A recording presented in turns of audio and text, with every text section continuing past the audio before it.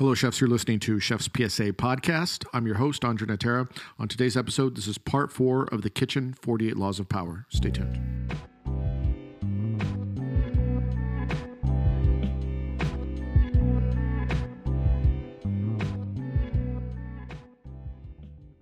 Another day is here, and you're ready for it. What to wear? Check.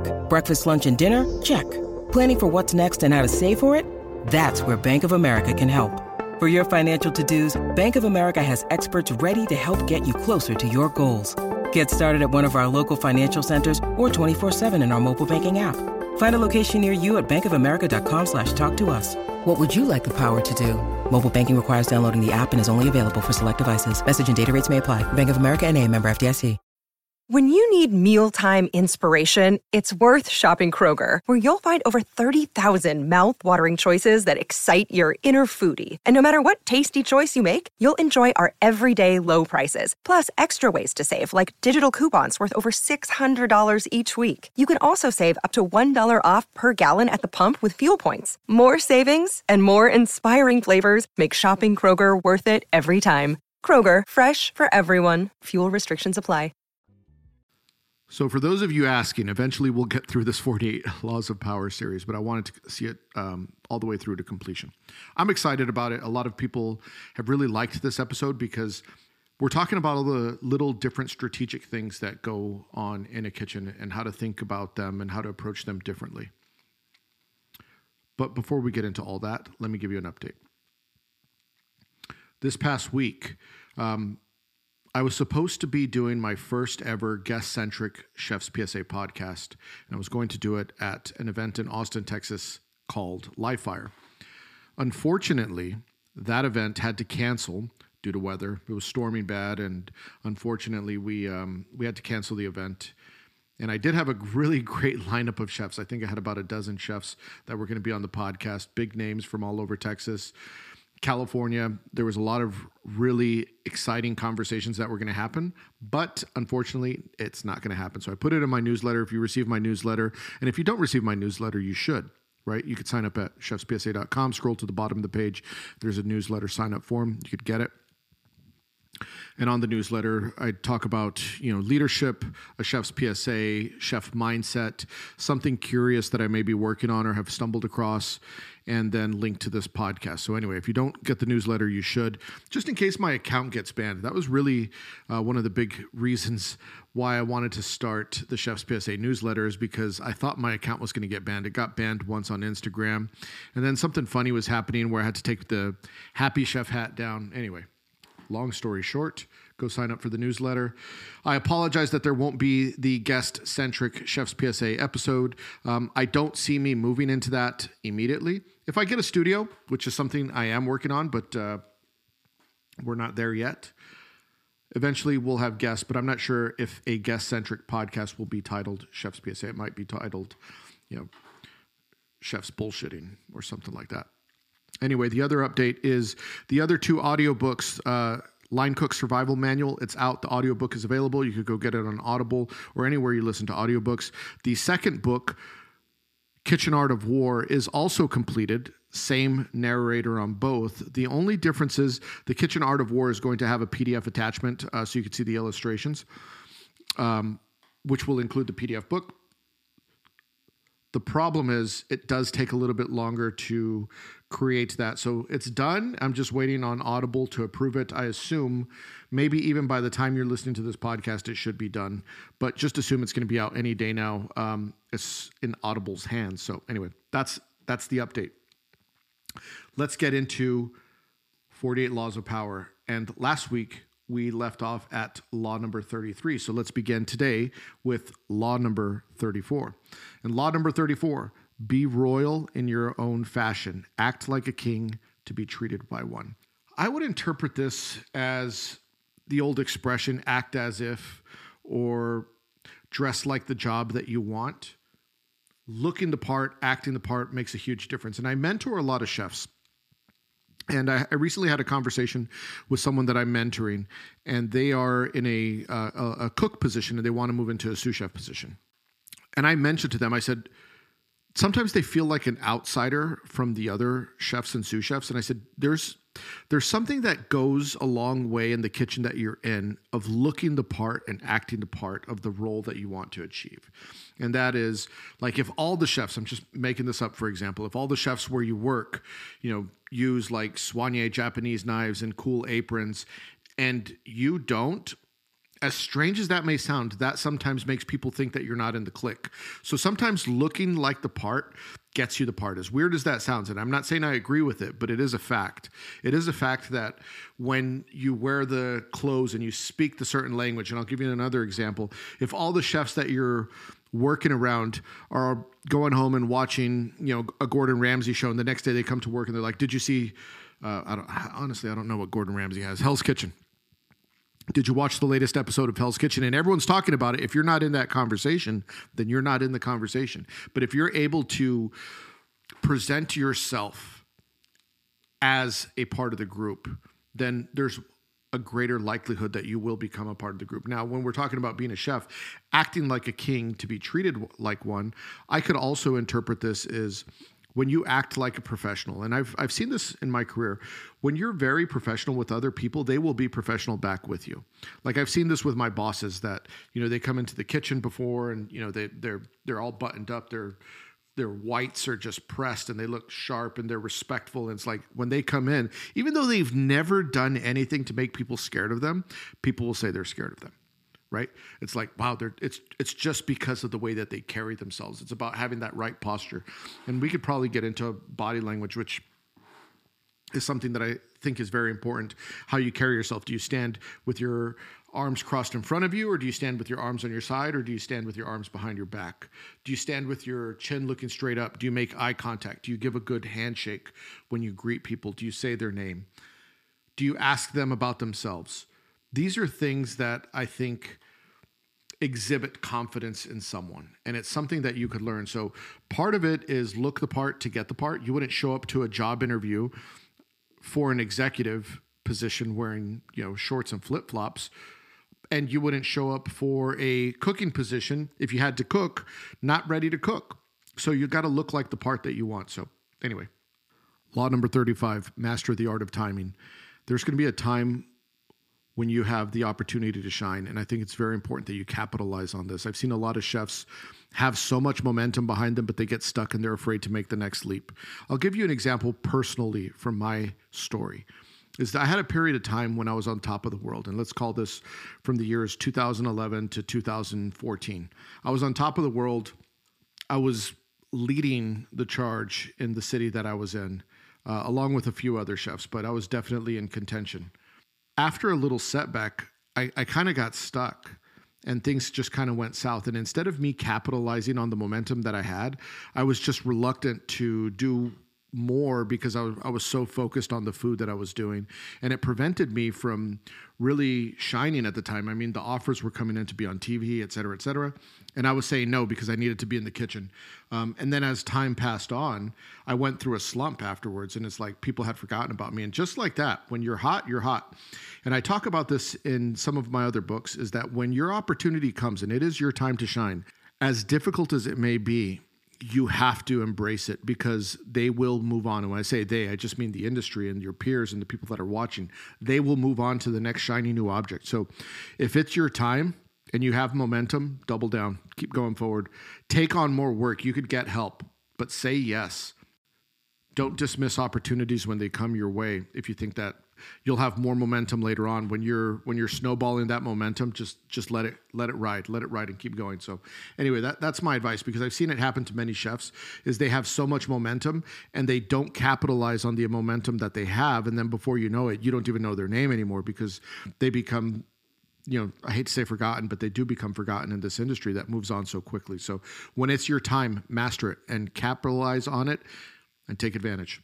Law number 36, disdain the things you cannot have. Ignoring them is the best revenge. And I'll give you an example. If a competitor chef receives an award, don't get so focused on what other people are achieving and why not me. If someone else gets promoted and you're thinking, why did they get promoted? Why didn't I get promoted? You waste energy and you give your energy to people and others by focusing too much on what they have versus what you desire. You think that you're entitled to that, but Everyone is on a journey that you may see or may not, and it's their time, and sometimes it's just not your time.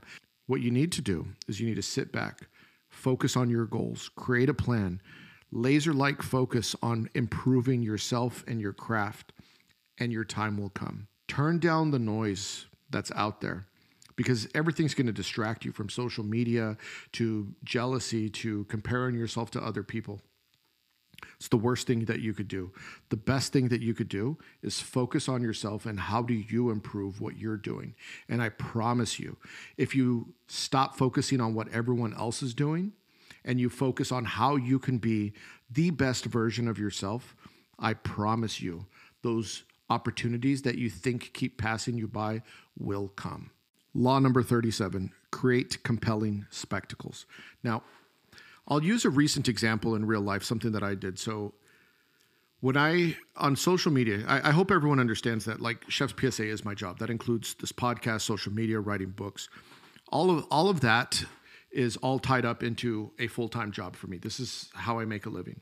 Now, in order to gain attention, occasionally you have to do things that will put eyeballs on what it is that you're doing. And you see this tactic with a lot of influential people, celebrities or whatever the case may be. They create a spectacle and everyone starts looking and talking about it. And then you discover all the other things that you may enjoy about that person. So something that I did recently, and honestly, it pissed off a lot of people and it got me a lot of nasty comments, but I did a reel, a couple months back, and I talked about chefs stealing dishes and it pissed everyone off. And I remember when I was making the reel, so I'm sharing this with you all now. I remember when I was making the reel, I wanted to talk about, getting inspired by chefs, this, that, and the other. But I said, you know what? I'm going to say chefs stealing dishes. And I knew by saying that it was going to be provocative and it would probably upset, because I was using the word steal. And I knew it was mostly going to upset people that, I hate to say steal dishes, but it was mostly going to upset people that get inspired by other people and, read a lot of cookbooks and do this, that, and the other. But it was intentional that I did that. I did that with intention, because I knew that by doing that, the video would most likely go viral. And I was right. I was guessing. I thought, it probably will go viral, but I'm gonna risk it, and it did. I think that video right now has about 250,000 views.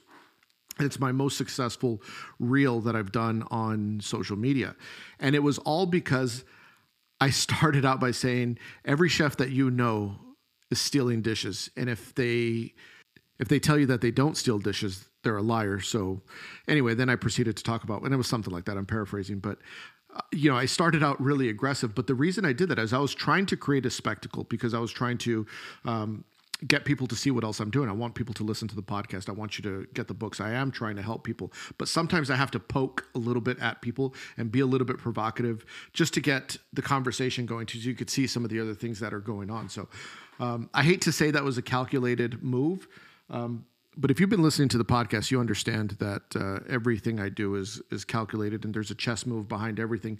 That I think the time has passed on that, so I can share that story.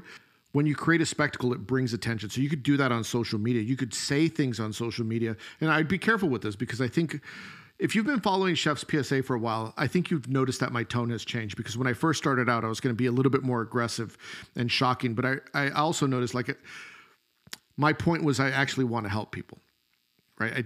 I'm not trying to piss people off, but I figured by pissing people off, we could begin the conversation.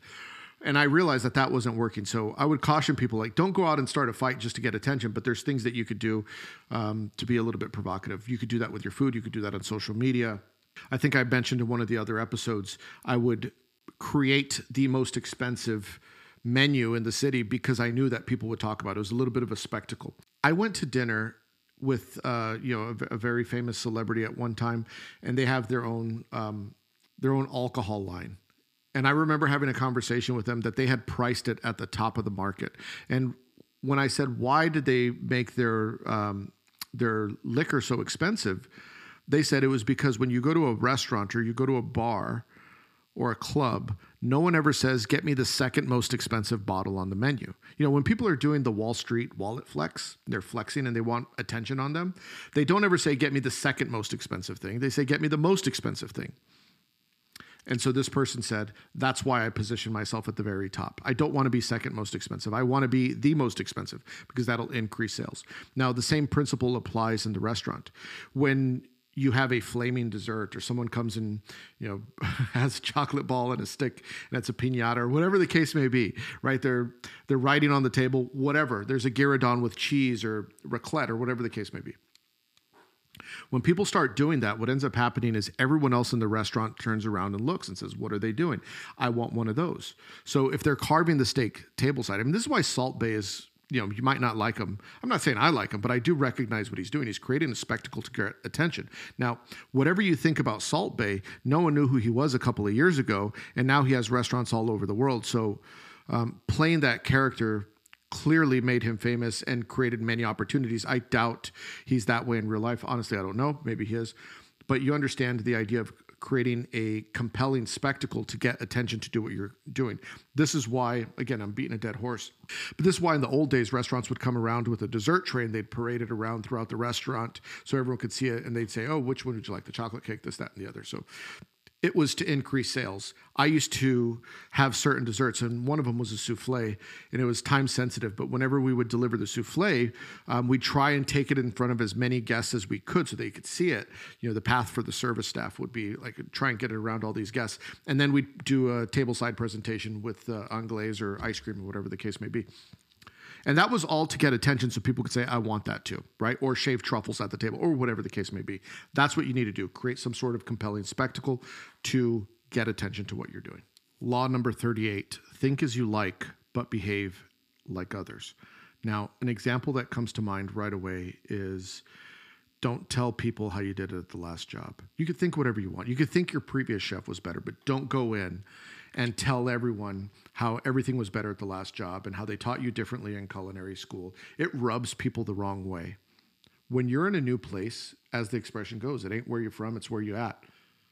And when you're in a new kitchen, you need to behave like the way that they behave in that kitchen. Someone messaged me the other day that they were going on a stage, and they were asking me for advice. And I said, one of the best things that you could do is pay attention to the way that others behave in that kitchen, because every new kitchen has a certain cadence, and every new kitchen that you go into has certain things, little idiosyncrasies that are unique to that kitchen. So maybe they fold towels a certain way, or maybe they don't slam doors on ice machines or low boys, right? It'll get you kicked out of certain kitchens if you slam a door.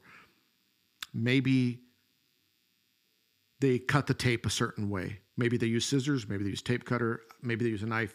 Maybe they cut the tape on the stainless steel table, and that's an offense that gets you thrown out of the kitchen. I don't know. But when you start paying attention to how everyone else works, regardless of what you think, it's important that you behave like everyone else, because if not, you're going to stand out, and not in a good way. So that's one of the best things that you could do when you go into a new kitchen is don't talk about how you did it at the other place. Learn the rhythm and cadence of the place that you're at. And then when you feel comfortable, I think there's a time and place, you can have those conversations when people ask you, but it's different when someone asks you, how did you do it here? Versus going up to them and saying, oh, I don't like this. I think it's better if we do this, when it's like your first day on the job. You're going to look like an asshole. And I'm not saying that you shouldn't contribute your ideas, but what I'm saying is, have a little self-awareness and culinary etiquette. Like, you don't talk about the last place at the new place. Anyway, law number 39, stir up waters to catch fish. A good example of this, I'll give you two examples. I'll give you a nice one and I'll give you kind of a sneaky one. So a good example of this is when you have internal competitions where you work. When you have internal competitions, you're able to, number one, breeding a competitive environment in your kitchen is a good thing because everyone gets better. When people are competitive with each other, they do get better. But it's important that you watch it closely because you don't want it to turn into an environment where it becomes cutthroat and people are sabotaging each other. So healthy competition is a good thing.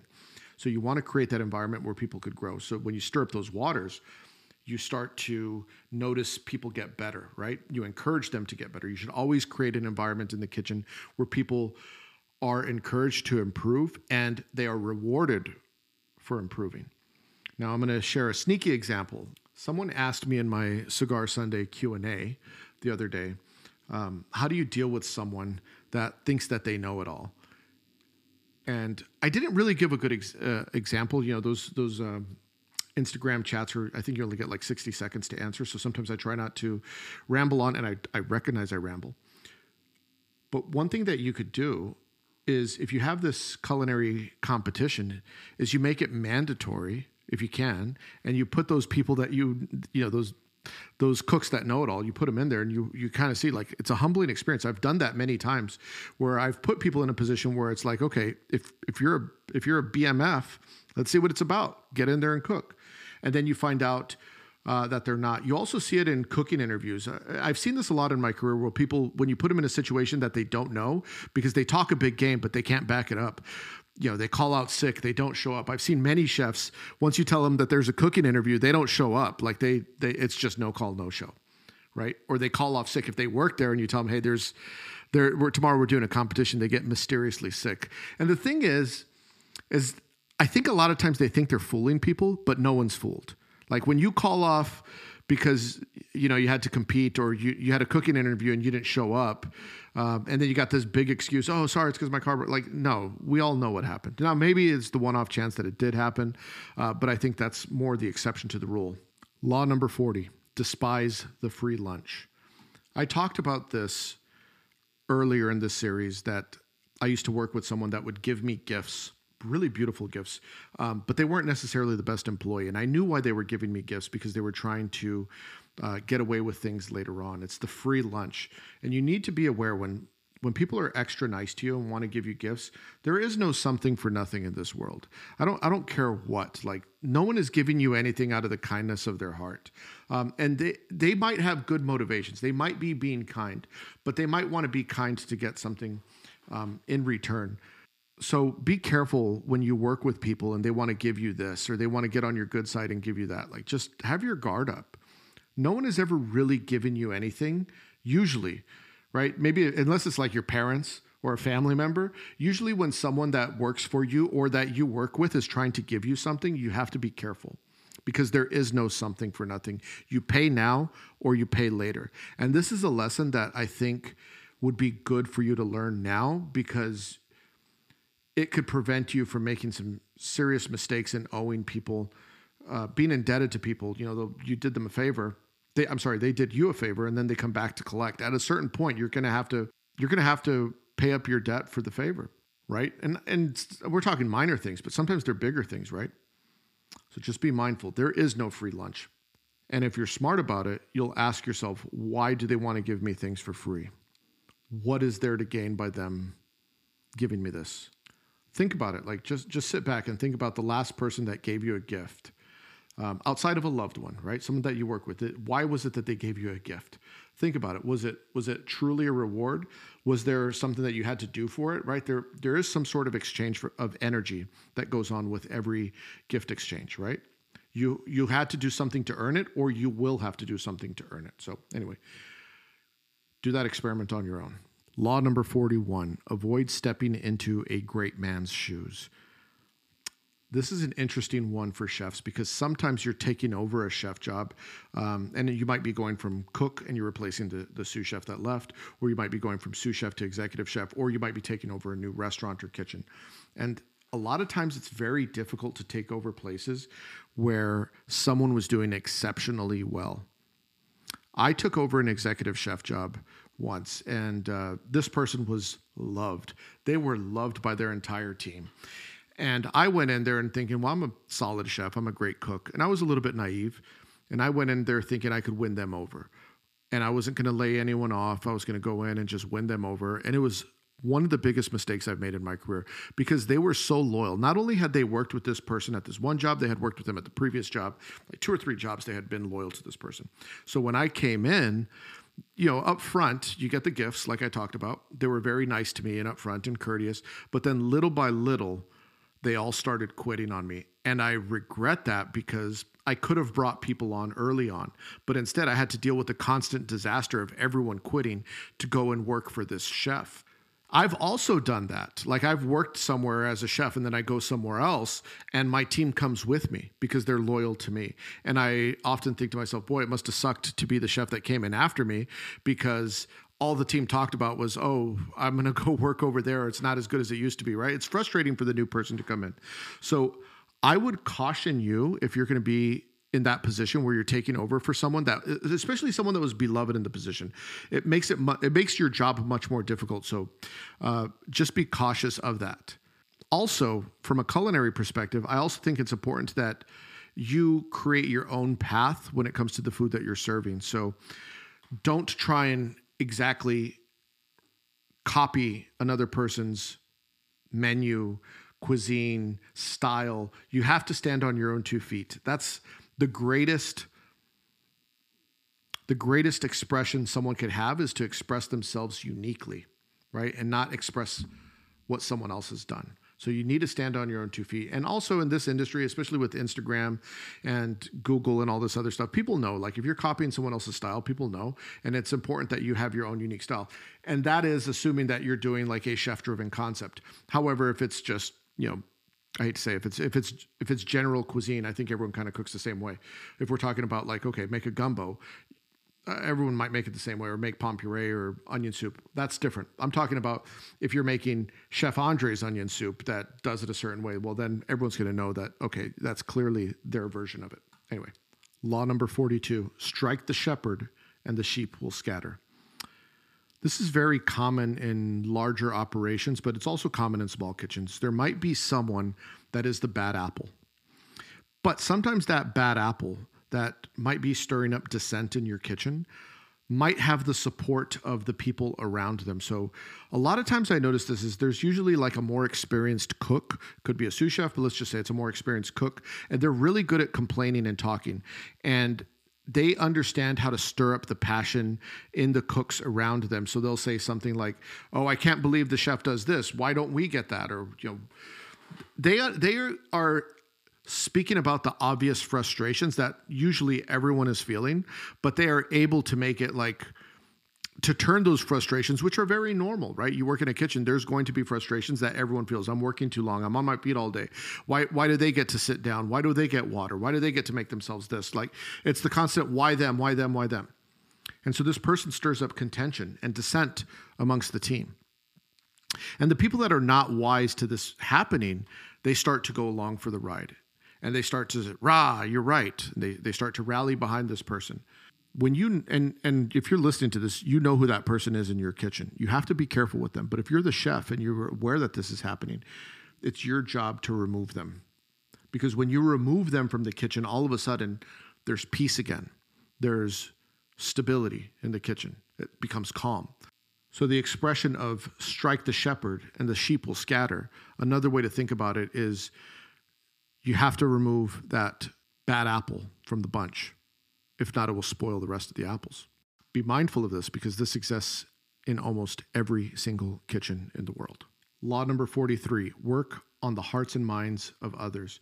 If you want a loyal team, if you want to be able to move your kitchen forward and progress, there needs to be strong leadership coming from you. There needs to be a sense of belonging. Everyone needs to have a purpose. You have to have a vision to move forward.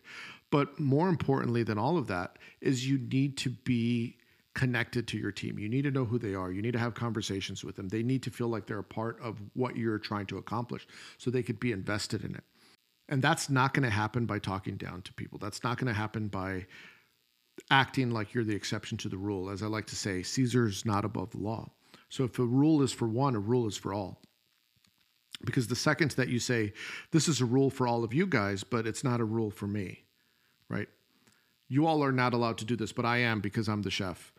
And maybe there's some gray area in that. Like, of course, we're talking about certain things, but I'm just talking about like the rules of, if the rule is fold your towels, everyone has to fold their towels, not just the cook. So the chef has to do it too. Everything that you have to hold people accountable to, you need to be able to do it yourself. And I've talked about this before, but in order to win the hearts and minds of people, they have to understand that you're human. They have to understand that you're with them, and they have to understand that you're not acting outside of the rules and that you support them on it.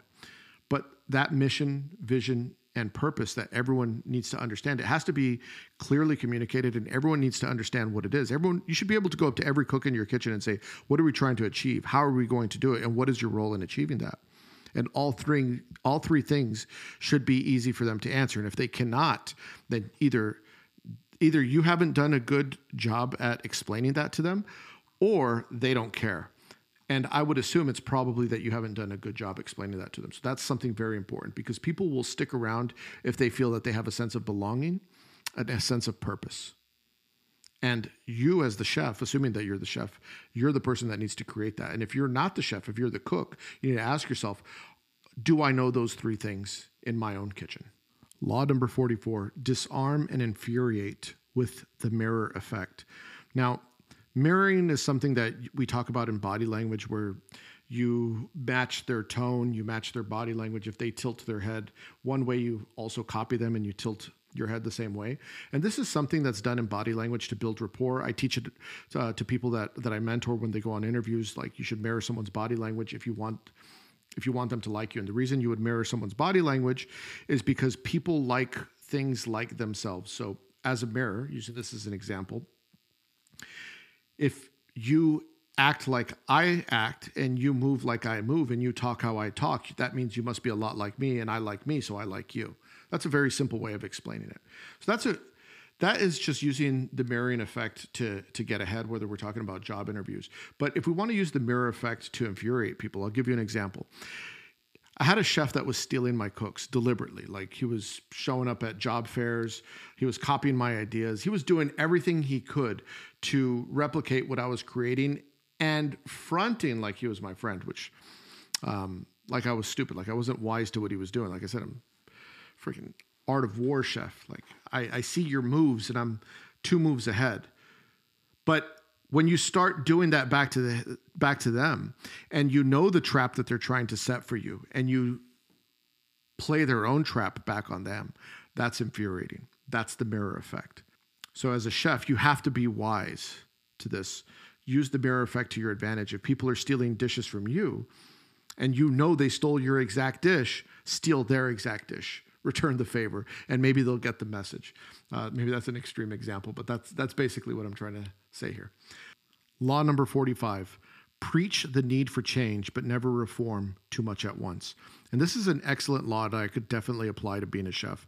Whenever I would go into a place, I would always, for the first 30 days, and I do talk about this in Culinary Leadership Fundamentals, but whenever I'd go into a new place for the first 30 days, I would try not to change anything. I would just sit back and understand, and I would work the first 30 days straight. If it was a hotel or a restaurant, I would try to work the first 30 days straight if I could. And I would take a journal and I would mark down all the things that I wanted to change immediately.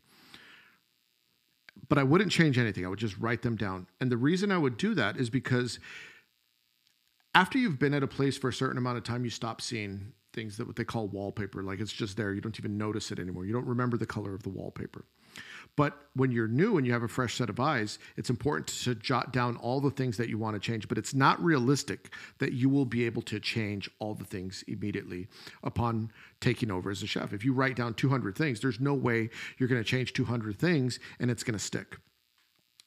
So once you've determined what those things are that you need to change, then it's slowly but surely prioritize them. What is the most important thing to change in this kitchen? And normally I'm like, if it's like a health concern, you got to change that right away. Or if there's something that's unethical going on in your kitchen, address that right away. But besides those two, if it's like we should move the cryovac machine over here, like just pump your brakes. There might be a good reason why certain things are done in a kitchen that you don't fully understand yet. Because I've gone to places and I've made that list of several hundred things that I want to change. And then I go back and look at it after 30 days and I'm like, oh, okay, now I understand why that works that way. I'm actually scratching that off the list and I'm not going to change it because I understand why it's done this way at this place. So the other reason you want to not do so much at once is because it won't stick. Whenever you're making change and you have a lot of staff, the old expression of a lot of places will do like standard of the day. And I say, do the standard until it's right. Because if you hit them with the standard of the day and every single day it's something different, they're not all going to stick, right? They're going to forget what the standard of the day was 10 days ago. So if the standard, I'm just saying this, is fold your towels. Let's just use this because I love this example. If the standard is fold your towels, then make that the standard every single day until you can no longer find a towel that's unfolded. And then it's like, great, we've mastered fold the towels. Now we're moving on to cut the tape straight and so on and so forth. So if you implement too much at once, it's not going to stick. The likelihood of it sticking is very low. So go slow, but be deliberate. And don't overwhelm your team. Don't forget the change is more difficult for them than it is for you because they've been doing it a certain way for a long time. It's the ghost in the machine that keeps it going a certain way. And they might not even know why they do it. That's just the way they've always done it. So make change gradual because it can be overwhelming. And then when it becomes overwhelming, a lot of people decide to leave and then could be a bad thing. Law number 46, never appear too perfect. Show humility, be humble, be open to feedback. Demonstrate that you're committed to improving yourself as a chef and a leader and that you also have opportunity to grow. When you make a mistake, like let's just say you put a bad dish on the menu and it's a bad dish, don't not take it off out of pride. Go take it off and tell your team it just sucked. It was a bad dish. Let them see that you are humble and that you're human and that you make mistakes just like everyone else. If you appear to be too perfect, sometimes that could cause resentment because people know you're not perfect and they'll see your bullshit. And if they see your bullshit, but you act like that bullshit doesn't exist, then they begin to resent you. And then then it's not only do we see your bullshit, but we also think you're full of shit. So being humble will actually connect you more with the team once they see that you're human just like them and you make mistakes, and telling them those stories. Sharing those stories of being humble and your mistakes makes you more relatable. And ultimately what you want at the end of the day, especially with your team, is you want to be relatable to them. Law number 47, don't go past the mark you aimed for. In victory, learn when to stop.